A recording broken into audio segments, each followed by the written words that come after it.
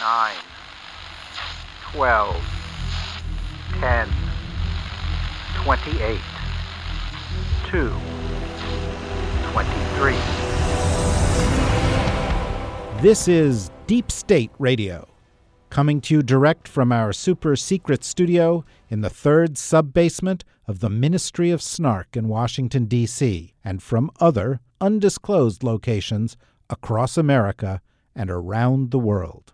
Hello and welcome to another episode of National Security Magazine. I am David Rothkopf. I'm your host, and I am pleased to say that today we are joined by Michael Morell, former acting director of the Central Intelligence Agency, former deputy director of the Central Intelligence Agency, a career leader at the Central Intelligence Agency, and currently both a senior counselor and global chairman of geopolitical risk practice at Beacon Global Strategies, and the host of a really good podcast called Intelligence Matters. If you listen to Deep State Radio, you will want to also give a listen to Intelligence Matters. Welcome, Michael. David, it is great to be with you. Thank you so much for having me on the show. Well, it is our pleasure. We have, over the course of the past several months, and specifically with some focus in the past several weeks, been having conversations with former senior colleagues of yours about where we are with the intelligence community and where we are likely to go in the months ahead. We most recently had a conversation with Jim Clapper. We talked to John McLaughlin a couple weeks ago as well. And I would say the tenor of those conversations was one of concern, both because of the unusual tension between the White House and the intelligence community, and because of the resistance within the administration more broadly to addressing or even acknowledging some of the more significant threats that we face or are likely to face, ranging from the threat of interference in the next election cycle, which Jim Clapper talked about coming not just from the Russians perhaps this time, but the Chinese, the Iranians, the North Koreans, and others, but also other threats, including threats from geopolitical rivals and from terror groups that are not as quiescent as, you know, the press releases out of political end of our government seem to be making them. So that's the framing. I'm wondering if you might want to start by saying, what's your view in this regard? So very, very, very good question. And I think, you know, in my mind, they're separate but related. So let me take them one at a time. The first is the relationship between the president and his intelligence community. As you know, he has said a number of times things that raise questions about his view of intelligence, his view of the competence of intelligence, his view about the usefulness of intelligence, his view about the fact that intelligence was politicized during the Obama administration. So he's had, as you've noted, this uneasy relationship with the IC. Here's the main impact I think it's had. I think it's extraordinarily important in a democracy for the leaders of the intelligence community to be out speaking publicly, to be giving interviews to journalists, to be going to universities and giving talks and answering questions, to be going to think tanks and doing the same, to be out there and being seen and being as transparent as you can possibly be. Why is that important? Because these are secret organizations operating in a democracy, and it's extraordinarily important that the American people have confidence that the intelligence community is focusing on the right things, is being effective, is acting consistent with the Constitution and American law and with American values. So that being out there is important. And I think one of the consequences of the president's actions and the president's words is that the leaders of our community don't want to do that anymore. In fact, if you look, they've been extraordinarily quiet. They have kept their heads down. I think Gina Haspel, the director of CIA, has done 2 public events in her entire time as CIA director. And why? Why do they want to keep their heads down? They want to keep their heads down because they're concerned that when they get asked a question about are the Iranians living up to the nuclear deal? Are the North Koreans ever going to give up their nuclear weapons? They get put in a bind. And that bind is if they answer the question the way the president wants them to answer it, then they're going to lose the confidence of their buildings and their organizations. And if they answer it the right way, which is the way their organizations think about these issues, then they're going to make their boss mad. And he's going to attack them personally and probably publicly. So they've chosen to go dark. And I think that is not healthy for the American intelligence community. So I think that's that issue. We can talk about what we're looking for in the next DNI and all of that if you want, but I think that's the fundamental cost of the way the president has dealt with the intelligence community. On the issue of threats, David, I think this is the most difficult, challenging time in national security, foreign policy since the Second World War. I think we face incredibly difficult challenges and some very serious threats. And they range from the rise of China and what should we do about that to the resurgence of Russia and what we should do about that, to North Korea, to Iran, to the proliferation of weapons of mass destruction more broadly, to what you mentioned as the continuing threat from jihadist extremists, to climate change. I could go on and on and on. I don't think there's been a time in American history when the list of threats and challenges facing our country has been as long as it is today. And for the most part, not completely, but for the most part, this administration has chosen an isolationist approach. We've chosen not to deal with issues.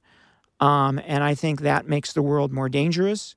And it increases the chances that down the road, we're going to have to get involved and the price is going to be much higher.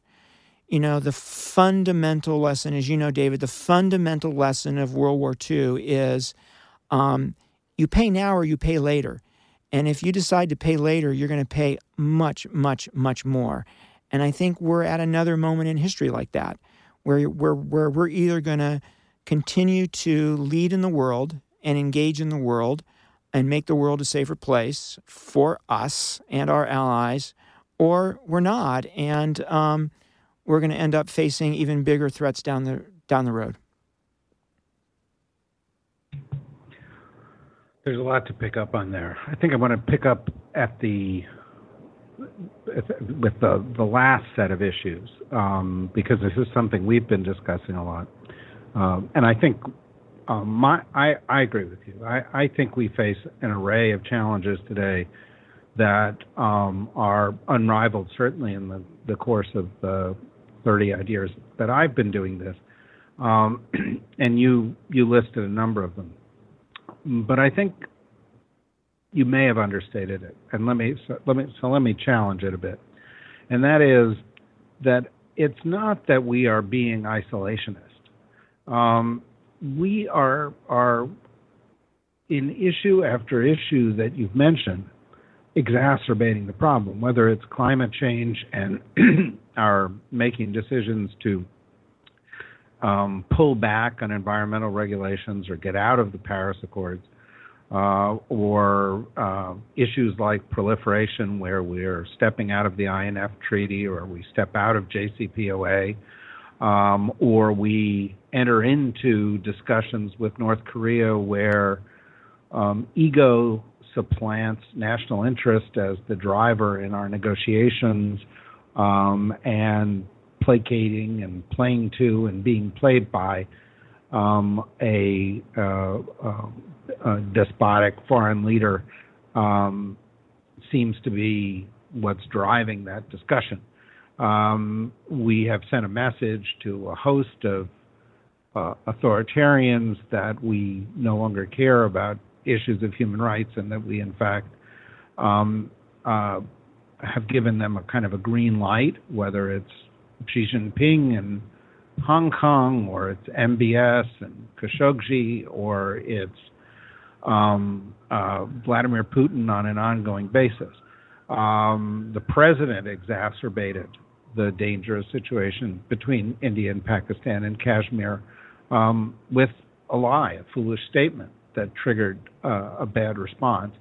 The president has encouraged Jair Bolsonaro in Brazil in ways that have both led to the weakening of democracy there, but also the devastation of the Amazon to a critical point. I could go on, but the point is, we, throughout this history that you described, since the Second World War, before the Second World War, played a role of actively counteracting threats. In the current situation, we are either retreating behind the wall or we're making it worse.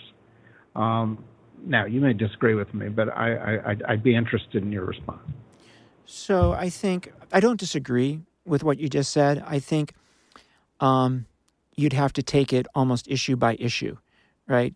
There's those issues where we have made a decision that we're going to withdraw from the world.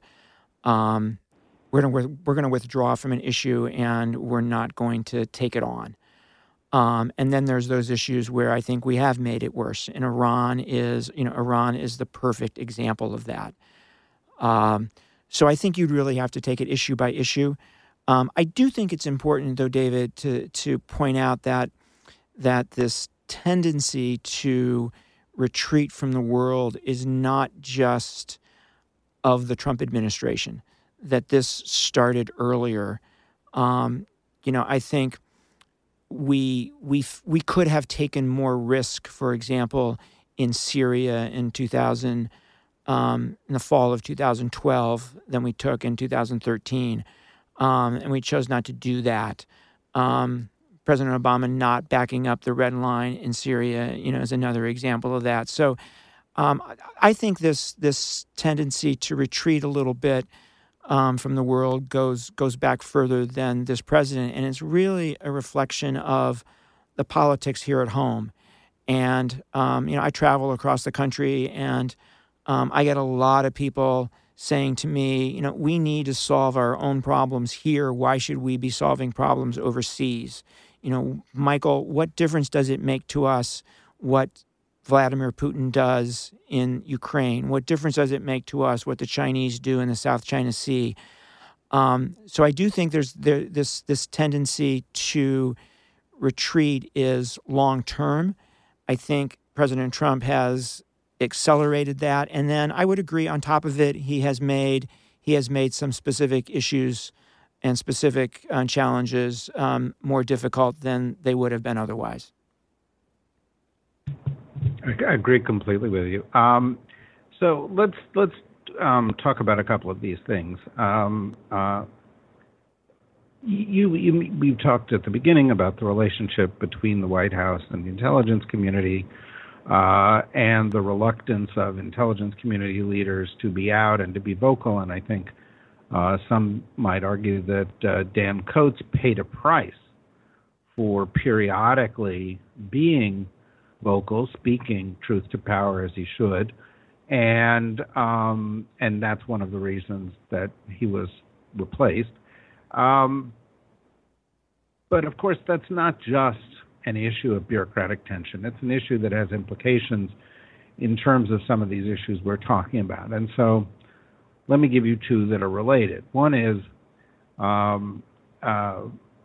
the fact that it seems likely that the Russians will intervene again in the 2020 elections. The United States Congress has made the decision not to fund the kind of things that might help protect us from that.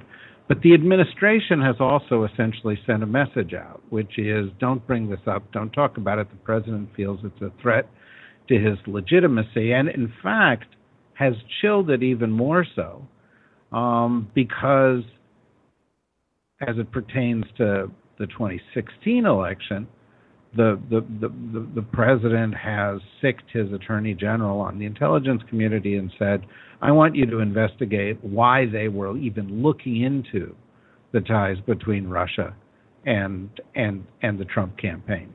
And so you end up with this chilling effect at precisely a moment where we run great risk of fundamental operation of democracy being tampered with. And I'm wondering, am I overstating that? Do you think that I'm overstating the risk associated with 2020?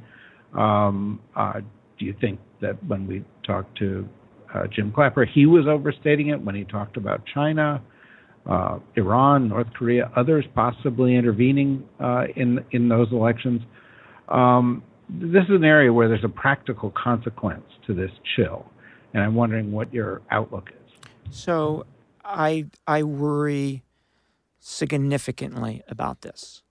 The Russians interfered in American democracy in 2016 in a very significant way, and they haven't stopped. It's continued to this very day. And I'm certain, 99% certain that they will ramp it up as we get closer to 2020. And I think that Jim Clapper's absolutely right.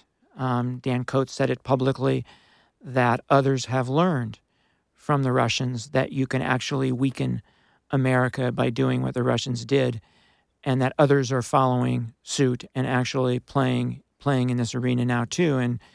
And Dan, in the worldwide threat testimony last February, said it was China, Iran, North Korea, and others. I thought the "and others" was very interesting because, as you know, David, when analysts write words, they write them with purpose. So it means there's others out there, and I wonder who those others are, and I wonder if some of them may be some of our own allies, some of our own partners, who might be trying to use some of these tools against us. But what the Russians did weakened us as a nation, and them continuing to do it is going to weaken us even further as a nation. And now they're being joined by others, and we as a government, in my view, have not responded properly. There are two things that I think we needed to do that we still have not done. One is to do everything we can to defend ourselves. One is to do everything we can to make sure that Putin can't be successful. Putin and others can't be successful in dividing us as a people. And that would be many of those bills, quite frankly, that sit, bipartisan bills that are sitting on the Hill waiting to be passed, that aren't going to be passed because of the politics of this, because the Senate Majority Leader is not letting them go forward, because the president doesn't support them. So we're not doing everything we need to do to defend ourselves. There's some things that other countries who have faced this kind of attack from the Russians have actually done successfully that we could learn from. So there's actually a Ukrainian, it's either a TV show or radio show, where the Ukrainians once a week will tell their people, here are the messages that the Russians are sending into Ukraine. Here's what they want you to hear. The French did that very effectively during the French elections, you'll remember. We're not doing any of that. So we could do a much better job actually defending ourselves, and we're not doing that. The other thing we need to do is we need to make the adversaries who are attacking us in this way pay a price, pay a cost. And the only thing we've done to date are targeted sanctions against specific organizations that have attacked us. The Internet Research Agency in Russia, some specific Russian intelligence organization, and some specific individuals. And I'll tell you that has absolutely no effect on Putin. The people who get sanctioned, the organizations that get sanctions, wear those sanctions as a badge of honor. I'm sure that Russian intelligence officers have actually gotten medals for what they did in 2016. The only way to deter Putin is to have broad sanctions that actually significantly hurt his economy and increase the risk to him that his middle class is going to come out into the streets and demand change. The kind of some of the protests we've seen recently. We don't need to encourage those publicly, but we need to create economic pain that increases the chances of those people coming out into the street to make Putin think twice about doing what he's doing. And I would say to him in private, if I were the president, I'd say, we're going to keep these sanctions in place until you stop the attacks on us. You stop the attacks, we'll get rid of the tough sanctions. We haven't done that either. So we have not done what we need to do to defend ourselves and to make the adversary pay a cost. And that is why, David, this is spreading now to other countries, because they see that they can get away with it. Well, in fact, the upshot of our investigations into 2016 has essentially been to provide a blueprint for others that says, you can do this and this. You as a campaign can even encourage this behavior, and you can avoid prosecution provided that you do it this way. But the reality is that it's not just that we haven't done what you describe, sensible measures to preclude this. We've rewarded the Russians. This week there was a discussion about getting them into the G7, which they had been asked to leave, following the invasion of Crimea. Getting out of the INF treaty was something that they wanted, and they had been ignoring. In any event, we've given them sort of free rein in Syria. We have defended them. The president has elevated Putin in a number of ways through his behavior. They attacked us, were defended by us, have been given free pass to do it again, and have been rewarded by us. It's disturbing because it doesn't look to me like they will pay any real price for having done this. Am I overstating it? No, not at all. You're absolutely right, and that's why I'm so worried about this. If you're Vladimir Putin and you sit back and kind of assess what you did in 2016 and what you continue to do, you have to say to yourself, this has been a much bigger success than I could have ever, imagined. Maybe I didn't get rid of the sanctions that I was hoping for. I was really hoping that President Trump would get rid of the sanctions that were put on after the invasion of Ukraine and the grabbing of Crimea. Maybe I didn't get that, but boy, did I get the political division in the United States that is that I could only dream about. And I get statements from an American president that I could only dream about.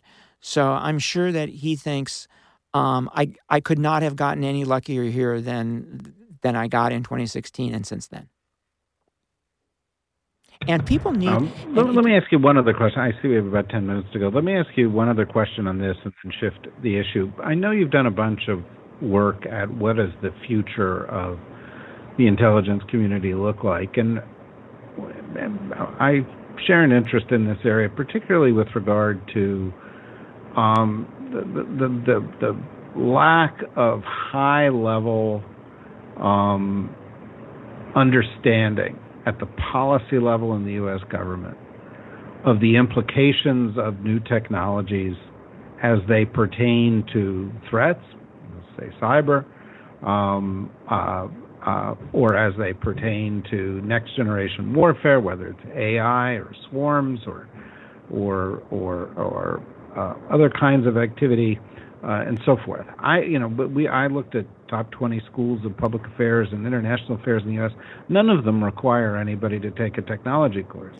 And yet there's no area of national security or international relations that doesn't require for next generation leaders to understand the nature of cyber offense and defense and how it's going to change, the nature of AI and how it's going to affect that, or how it could, how could deep fakes affect things? How could markets be shifted and disrupted by these things? How could attacks evolve in the future, et cetera, et cetera? It's a cascading set of issues.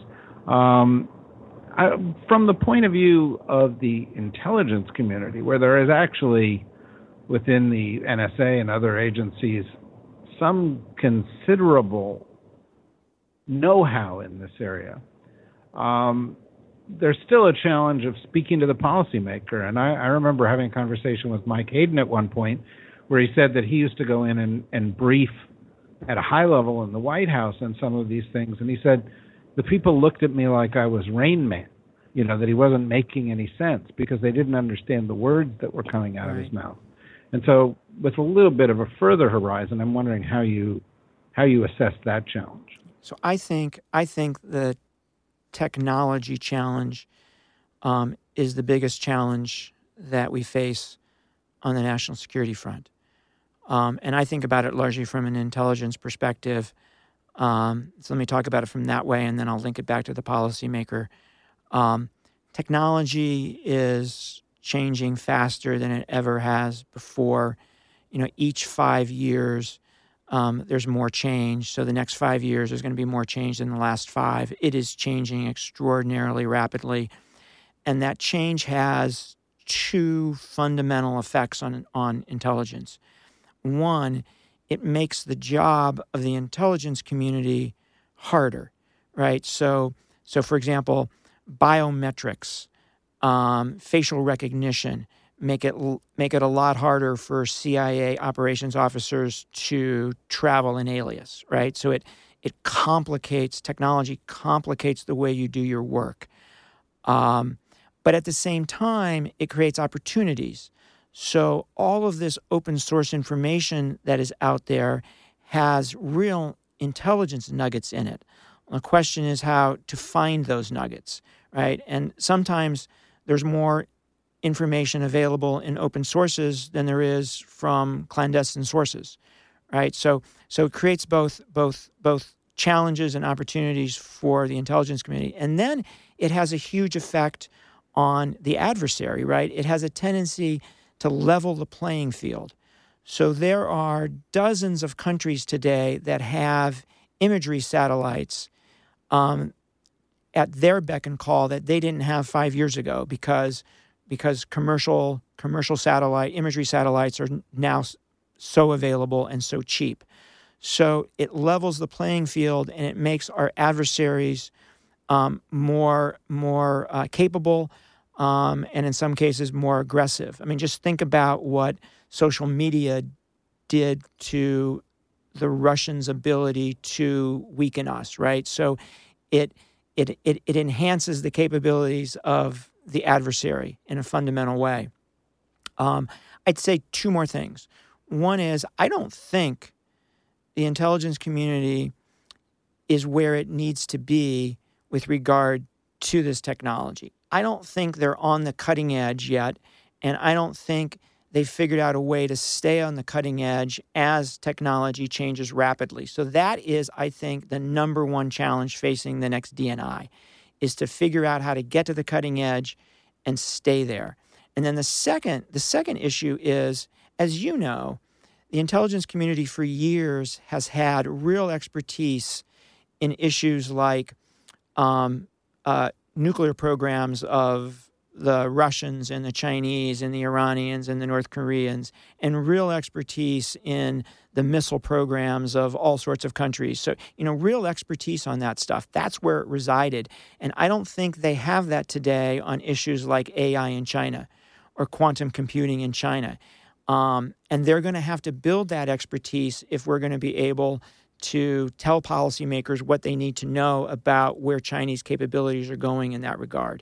So that's the intelligence community's problem. And then the other problem is, once the intelligence community gets its act together, how do you communicate those things in a way to policymakers so that they understand it and they can act on it? And there needs to be a whole sort of policy apparatus that gets built and a policy capability that gets built that can react to what the intelligence community is saying to them about these issues so that they can make policy decisions that keep the country safe. So we've got, I think, a tremendous amount of work to be done in this area.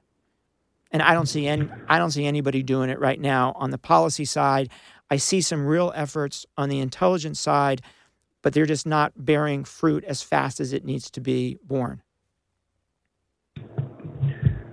Yeah, I on the policy side, I despair of the fact that the next generation policymakers we're training are not actually being trained in the issues that are going to affect policy. They're not going to be fluent. They're not even going to have the vocabulary that they need to deal with this. And as you say, with regard to the intelligence community, if you were a rising policymaker in the 50s, 60s, 70s, 80s, you were trained in the vocabulary of nuclear weapons. You were trained in the nature of that technology, and it was kind of gating issue. You couldn't get into the inner circle of the community unless you understood that.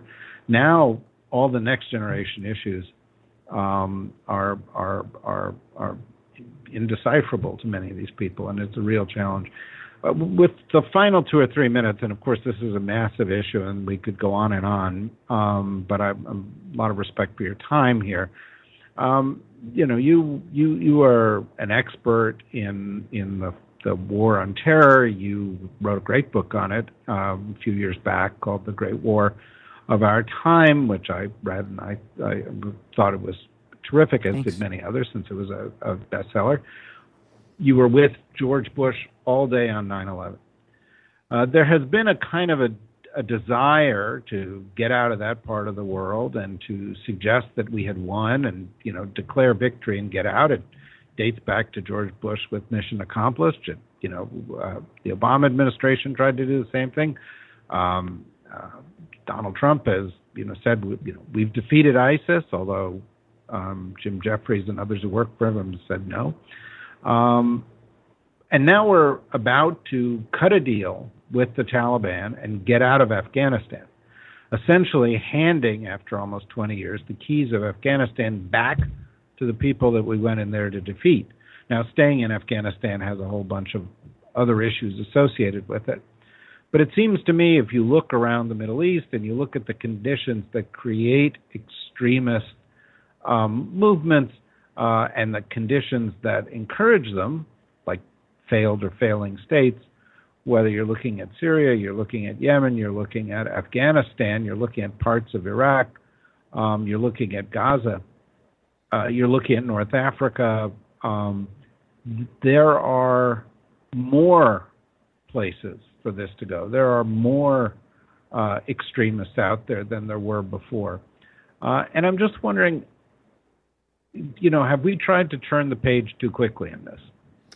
So it's a great question. The terrorist threat has certainly evolved since 9/11 from, a direct threat to the homeland by terrorists outside, now to a more indirect threat of inspiring lone wolves here in the United States to act.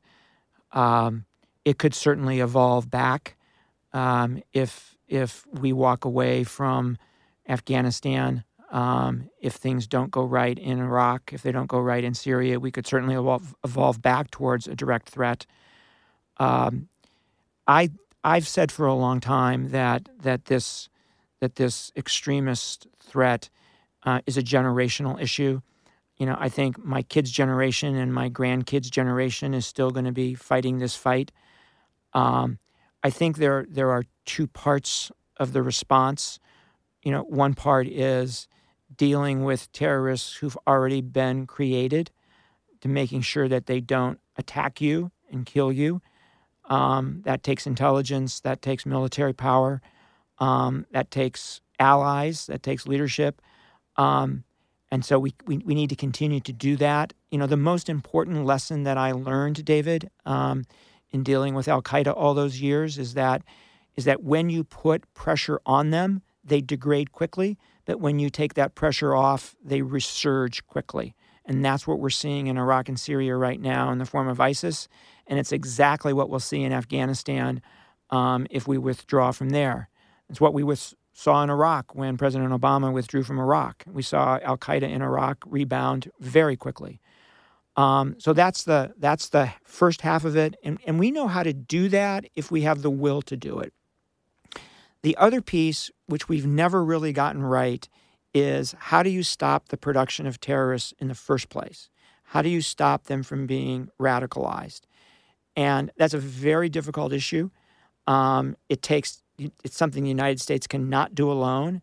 It takes a lot of countries doing the right thing. It requires changes within Islam. It requires changes to the socioeconomic conditions in a lot of countries, changes to economic policies. That's the fundamental long-term issue.